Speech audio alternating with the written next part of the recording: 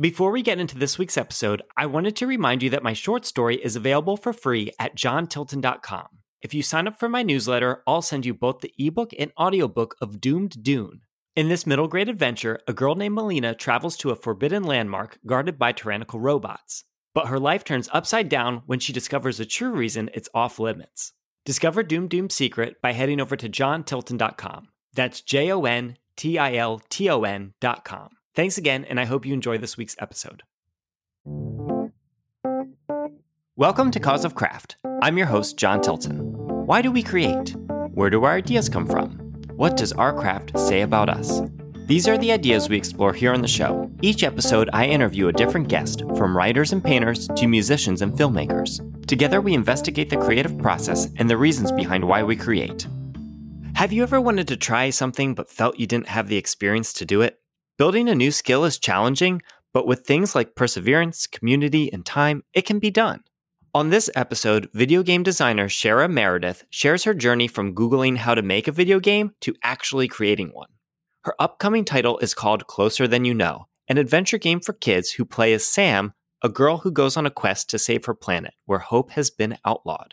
Our discussion covers a variety of topics, from how to build on your experiences to finding similarities between stories and puzzles. I hope you enjoy our conversation, and if you do, please consider sharing with a friend. Doing so really helps the podcast grow and is much appreciated. Welcome to the show, Shara. It's great to talk with you. Hi, John. Thank you. Thanks for inviting me. So when did you first start designing games? I started about 6.5 years ago now, when I literally Googled how to make a video game.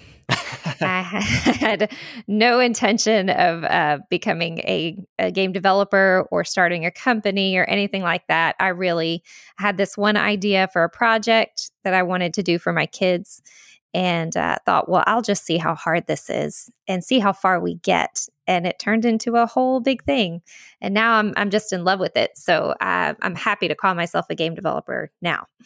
Now, is this game that was in your mind that prompted you to search for this? Is that the game that you're developing today, or are you working on a different type of project? It is the game, still in development 6.5 years later. It turns out it's kind of hard to make a video game, and it takes a while. But I started this particular project with my kids in mind, and I really thought at some point it'll just be too hard. It'll be out of our reach, and we'll have to either shut it down or find someone else to finish it.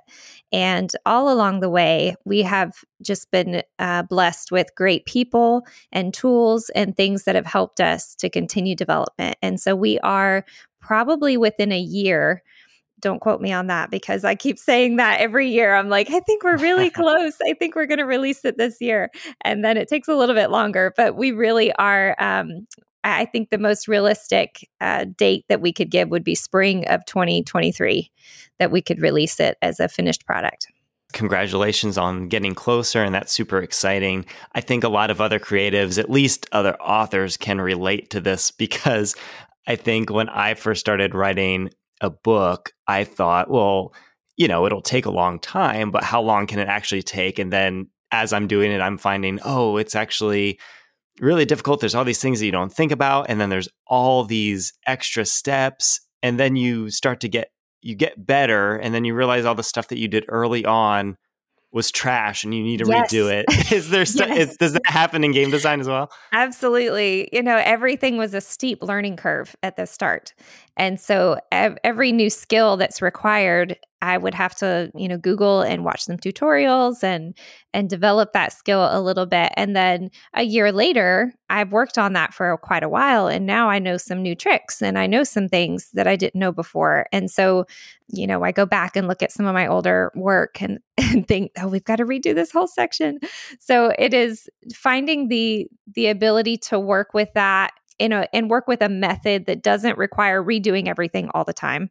That's a skill in and of itself. And also learning when to say enough is enough. I don't need to keep redoing this section. I need to move on. That's also been a challenge. You talked about certain ways of identifying that. How do you take a look at something and decide, this is worth more time in redoing, or this is something that I need to roll with? Right. So that's really hard as a indie developer, solo developer. I have a few other people who work with me on the project that help out, but it's a small team. And so we wear a lot of hats. And occasionally one of those hats has to be, let's look at the game from the perspective of our player. And let's see what kind of impact these things are making. And do we need more to make the impact that we want? And so as a designer, as a developer, there are things that I think would be really fun to code or to put in the game, or some artwork that would be really neat to have.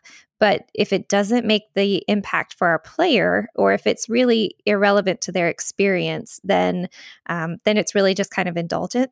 and we have to decide that, okay, maybe that's not worth it for this point in time. Or if we have extra time, if we have capacity at the end, maybe we could go back and do that. But trying to just zoom out for a little bit and look at it from the perspective of our player is helpful.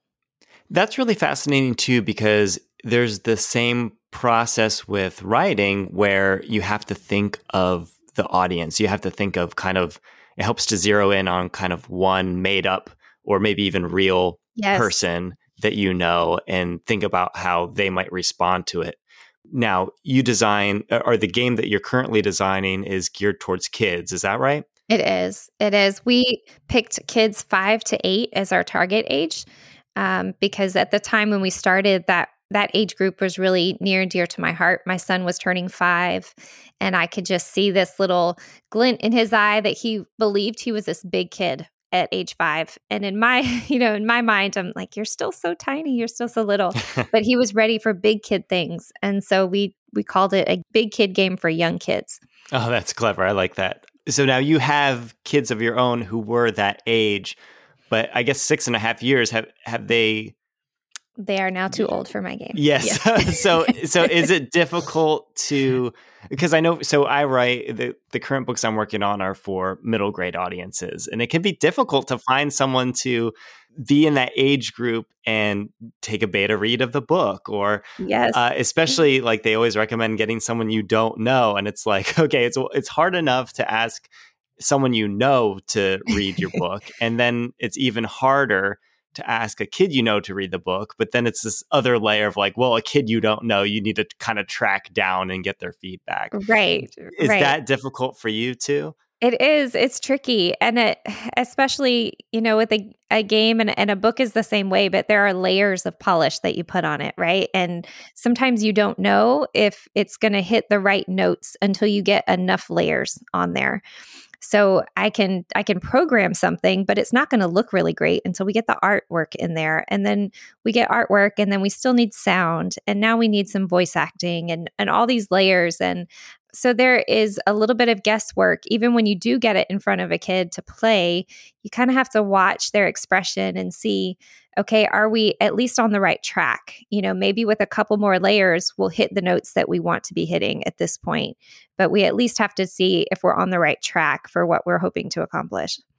Yeah, that must be useful to being able to watch someone play it. That's the best way that I've found. Yes. So are you looking for, do you zero in on certain moments that you wonder might be either too difficult or not connect? Or do you kind of look at the fuller experience? How do you go about testing things out? Yeah, so our game is a point and click adventure. So there's, I grew up on those. I don't know if you've ever played the old like King's Quest series or Myst or any of that stuff. It just conjures up good memories for me. So the pace of that game, of those kinds of games, there are lots of narrative, lots of story, and then you have these puzzles kind of in between the story that you where you stop and do something really gamey and have to figure out how to get to the next scene or do the next thing that's in the story. And so we do try to test the puzzles individually with kids to see, are we hitting the right level of difficulty for our age group? Are they interesting without being too hard? And so those puzzles are fairly easy to test as isolated experiences. The narrative is probably the harder thing to test because we want to see if the story is hitting the emotional notes that we want. And so we have to test that in small chunks and see, like, do they get bored when they're listening to the story play out? At what point do their eyes start to wander from the screen, or do they look at mom to go, do I keep having to play this game that this woman put in front of me? And kids, especially other people's kids, they don't want to say, I'm bored, or this isn't fun, or whatever. That feedback that I actually really need to hear. Sometimes they're really polite. Yeah. My own kids are way more critical and honest, which is a hard thing and a good thing all at once. Yeah, it's funny because I've noticed that too when trying to, even if an adult is beta reading something and they might say, oh, well, it's really good, but then I find I have to zero in on something where I'm like, well, I really suspect there's a problem here. So then I have to ask very specific questions, and then it might be like, oh yeah, well that's and so it is difficult to get, even if people want to help you, it's sometimes difficult to get that honest feedback. And so I like that. I like how you describe looking at their expression or looking to mom to see if they have to keep playing. That's a dead giveaway that there's something wrong. Okay, we need to stop now and go make it more fun.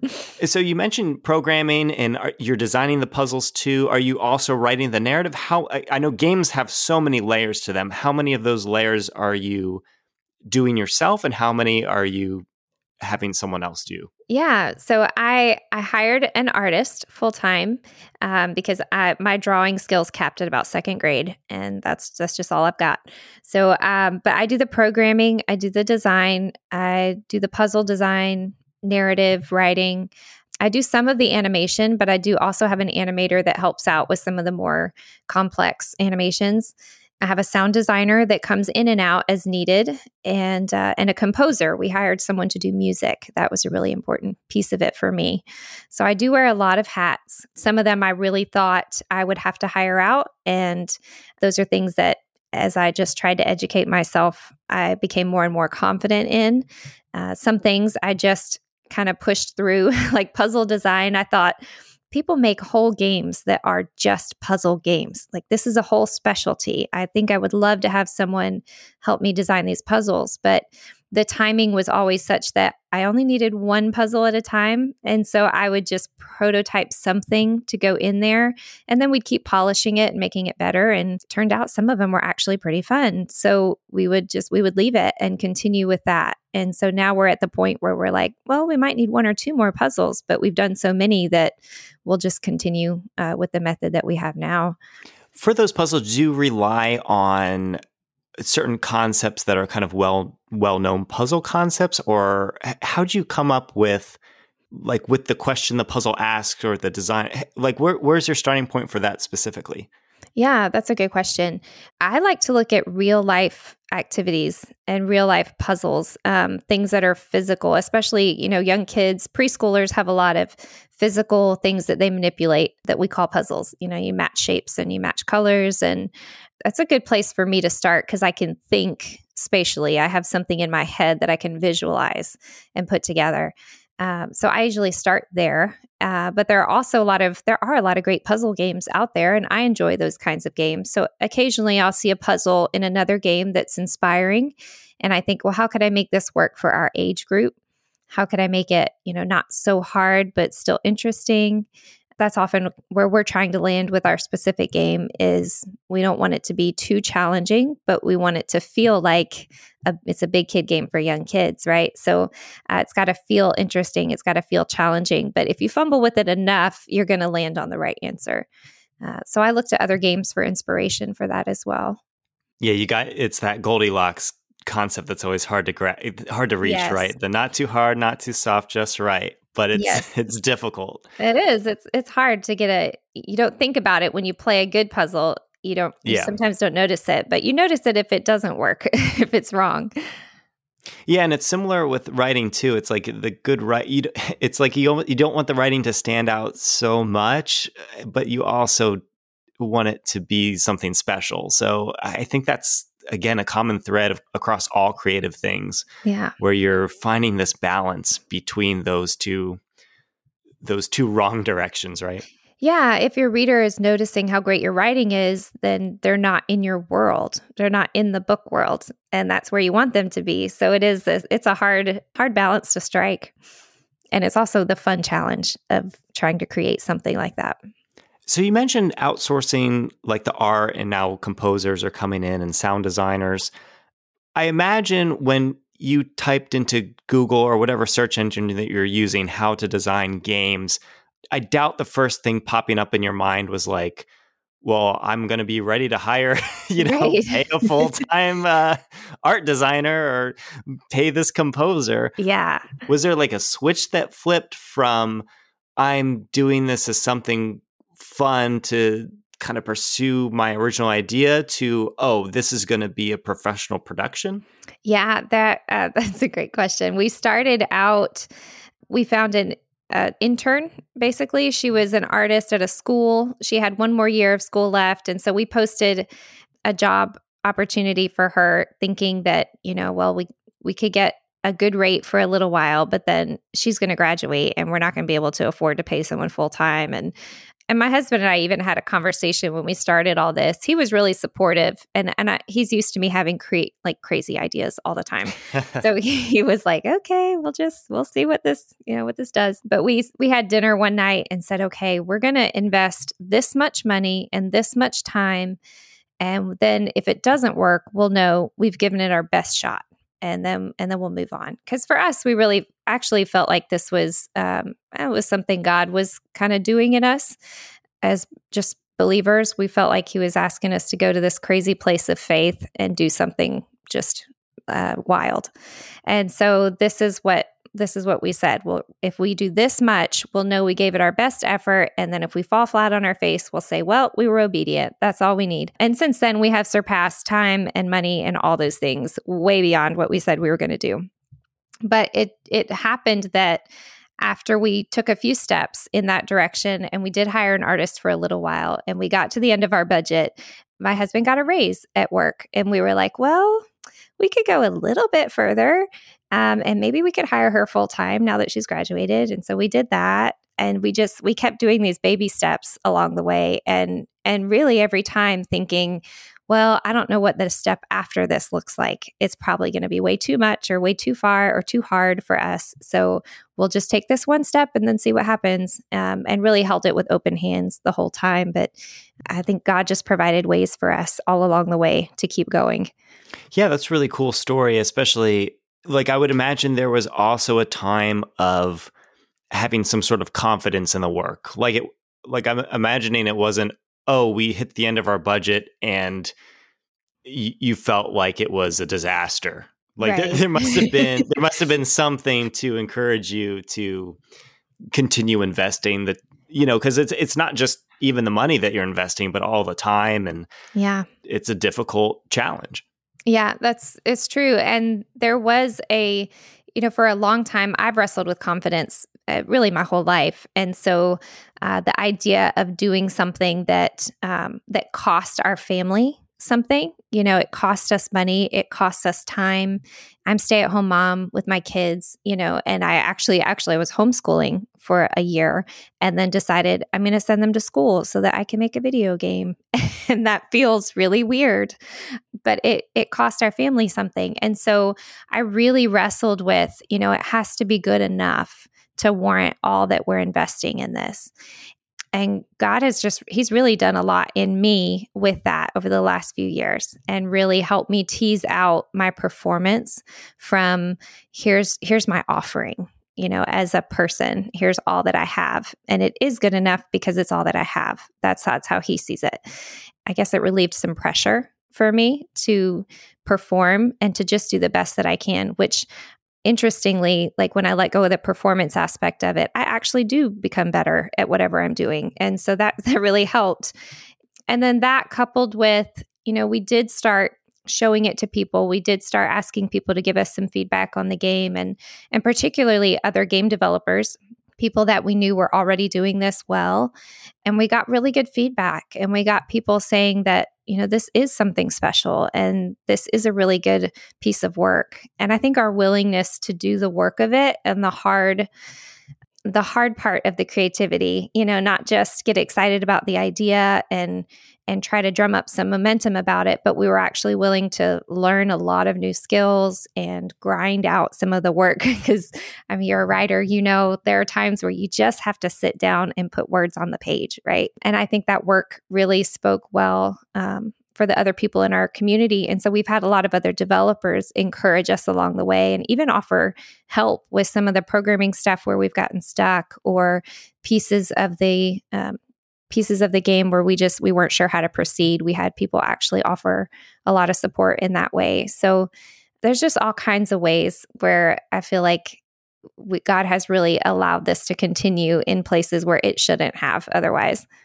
Yeah, that's really cool, especially, again, seeing these connections between your story, like finding different people who have done it before to offer encouragement and connect with them, and then that being kind of a reward in and of itself. For sure. I've had that experience, and I'm sure other people in other disciplines have as well. And that's actually one of the reasons why I love talking.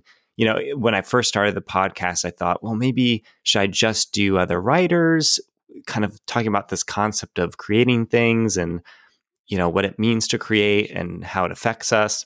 And then I thought, well, I know so many different creatives who are everything from like guitarists to people working in movies. And I thought there's got to be something to learn here from the differences, but also the similarities. And I found that has been so interesting to see connections where, you might sit down and while you have a narrative in your game, you might not think, oh, game design and writing is going to have different points of crossover besides the words aspect. Right. But it turns out that just 20 minutes into our conversation, like it feels like there's so many things I relate to you on. And so I think that's really cool. It is. Yeah. The creative process is, it's amazing. And I feel like it costs my soul to do it. Like there's so much you have to pour in. And I find that the more I talk to other people who are doing creative projects, that they feel the same way, that there's just something, it takes a lot. There's a lot of resistance to getting started. There's a lot of effort to keep going. And then the payoff is totally worth it. This payoff that you're talking about, are you talking about the idea of finishing the game? Or are you talking about the payoff like that you were hinting at before, just the different personal development and the things that have come into your life because you've pursued the goal in the process? Oh, that's a good question. And I think it would be both. I haven't finished the game yet, so I'm hoping for that payoff to be really nice. But there are moments where I see someone play it or someone gives me feedback and I realize it's doing the things that I wanted it to do. And that's a really great moment. That tells me that I wasn't just crazy to think that this could work. And the ideas that I have in my head, other people resonate with those too. It speaks to that I'm not alone feeling that I think we all need to hear sometimes. But there have, it's been 6.5 years since we started, and there's been so many amazing people that we've met along the way. And I feel like we have community in areas, we have community all across the country. And we talk to them online, and there are people that we've met, game developers and people we've met along the way that now I call family. We've done holidays with them or we've traveled with them. And it's just really cool to see how these kind of things bring us together. Have you felt yourself change? Not in these, like you're mentioning ways that you've changed in terms of meeting new people and taking on these challenges, but have you felt that the process and learning how to do this has changed you in certain ways as well? Absolutely. Aside from just growing in confidence and kind of answering this question of, am I capable of doing something like this? Am I capable of finishing something like this? I think it's also required me to explore a lot about how I work and my creative process. I am not a very structured or disciplined person, and I struggle with feeling sometimes that is it's a flaw, and it can be something I have to work at being disciplined. But it's also a gift in that I'm extremely flexible. And when I started making a video game with two young kids at home, one crawling in diapers, the other one just starting preschool, that flexibility was really useful because I could sit in the car line at preschool and do 30 minutes of work on my laptop, or I could take a walk and, be listening to something on my phone, or I didn't mind working odd hours during the day. And so those kind of things I've learned about myself, it brought a lot of acceptance for me. And it also challenged me in ways. There are times where I do need to be more disciplined and I have to buckle down and get some things done. And so this pursuit of this project has really brought those things to light. Another thing I'll say about that is that because our game is very narrative driven, I have done a lot of writing for it, and we write what we know, right? So a lot of the character in our game I've drawn from my own experiences. And so it's forced me to look at some places in my own life that have been hard or difficult. And that spot too has been a place where I've grown a lot. Yeah, writing really does do that, where it forces you to uncover things that you might not want to otherwise. It kind of forces you to really take a hard look at kind of your own human nature, right? And for sure, and pick it apart and figure out things about it. That's cool. I knew that there was narrative in your game, but I didn't realize that it was such a big driving factor to it. Now, that's a whole skill in and of itself. Did you feel like you were learning that separate from the game design, or had you had any experience with that before? I may have had a little bit of experience with that before. My dad was a writer professionally, and he used to talk about it all the time with me, and I was really close to him growing up. So that was, maybe it was in there, or at least I was around that experience. And he died about 7 years ago. So it was before I started doing the game. So it's been kind of interesting to go through this process. And he used to tell me that I should write, and I would say, no, I don't have the patience for that. I don't want to do that at all. And now I'm like, oh, I really love this. Actually, this is it's a lot more fun than I thought it would be. And maybe I do have it in me. On a personal level, it's been really almost feeling like I get to connect with him in a way, even though he's not here. So that's been really sweet process for me. You also were mentioning your faith before. How much of that do you find coming out in sort of the themes of your story? Do you see any sort of connection there, or is it more of a looser connection? Yeah, I started the story with the hope that I could maybe teach my kids some things that I've learned about God and about faith along the way. There were things that I thought, if I knew that about God when I was a kid, I might have made different choices and life could have gone a little bit more smoothly for me.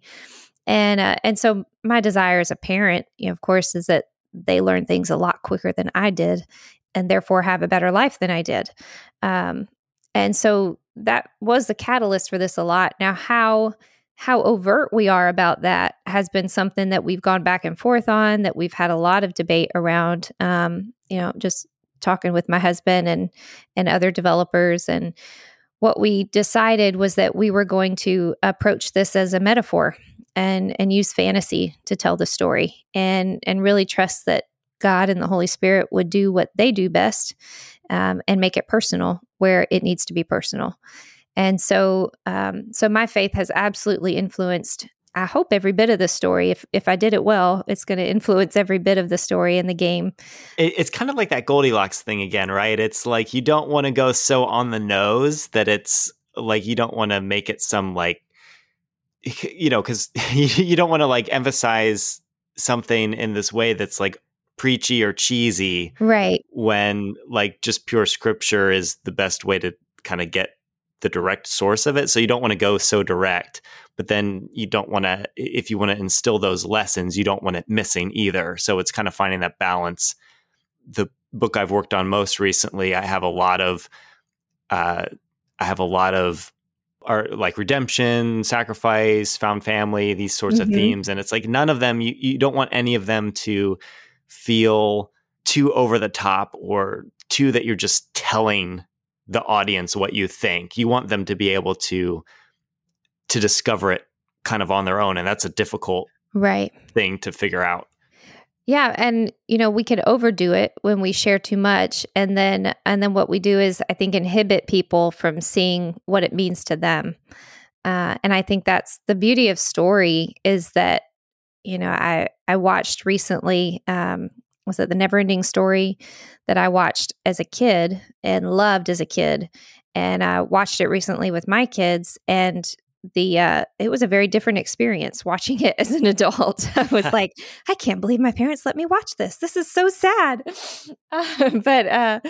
But story will do that. Story will hit us very differently at different times in our lives, because I think we're resonating with it on a different level, based on whatever season of life we're in and experiences that we've had that connect. And so my hope is that, if we tell a good story, it doesn't matter where kids are or where the player is. Maybe adults will play it too, but wherever the player is in their journey of knowing who God is, that they'll find something about the story that they can connect with, that resonates. And then the Holy Spirit will do what He does and say, hey, that's me. Yeah, I've really had that experience too with different types of media, watching something again as an adult that I really liked as a kid and seeing all these extra layers that I would never have noticed before. And so that's cool that you've had that experience and that you recognize that that's something that can be in the narrative of your game as well. Another thing that came to mind at the first part of your answer reminded me about how puzzles themselves are kind of like a good puzzle works in the same way that we're talking about these ideas of themes and not giving the audience the answer, but allowing them to discover it themselves. Like that's exactly what a good puzzle is, because if you have the answer to the puzzle, it's a stupid puzzle, like it's not a puzzle. Or right. If it's way too difficult, it's the most frustrating puzzle you've ever done. So it's something that I think there's a connection there. Yeah, for sure. And I'm a big believer that the greatest way that we absorb truth is when we experience it for ourselves. If someone can tell me something, and that's all fine and good, but if I have an experience that tells me something, I'm going to remember that forever. And so, games to me are, they're interactive, and they're ways that we can experience things virtually or digitally. And those experiences can still feel very real. And so I love games for that reason, because we can have that interactive element. Now, we've been talking a lot about your upcoming game, which is called Closer Than You Know. Yes. Can we talk a little bit about, there's a game that you have out that you actually designed with your son. Do you want to talk about that for a little bit? Yeah, that one, we called it Wander in the Dark.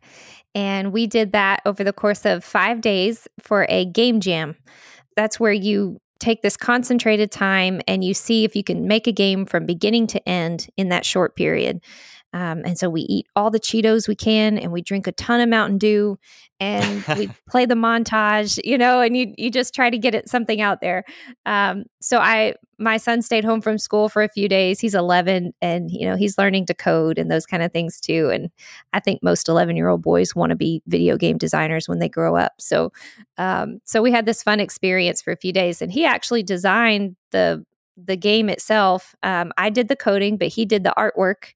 And he came up with all the ideas, and I thought it was pretty clever. So we thought, well, let's just go ahead and go through the release process and see what that's like. And so we did it, and we have it out on the App Store. And that's a pretty fun thing. I don't know how many 11-year-olds can say they made an app that's on the App Store, but I was really proud of him for sticking it out with me. Yeah, that is really cool. Well, congratulations to him, and then as well as you on releasing that. Thank you. That too has kind of that author connection to it. Reminds me, like you were saying, go through the whole process of everything. And right now I'm working on a short story that'll be released for free to, as like a way of building a starter audience and all this stuff.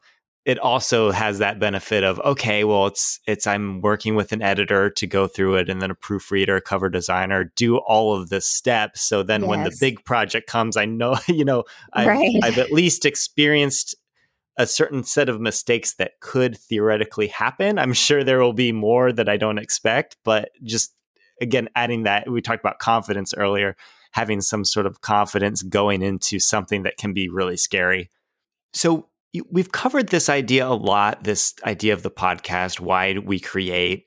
You've touched upon a lot of different reasons, but if you had to sum all of that up into the question about why you create, what would you say that reason is?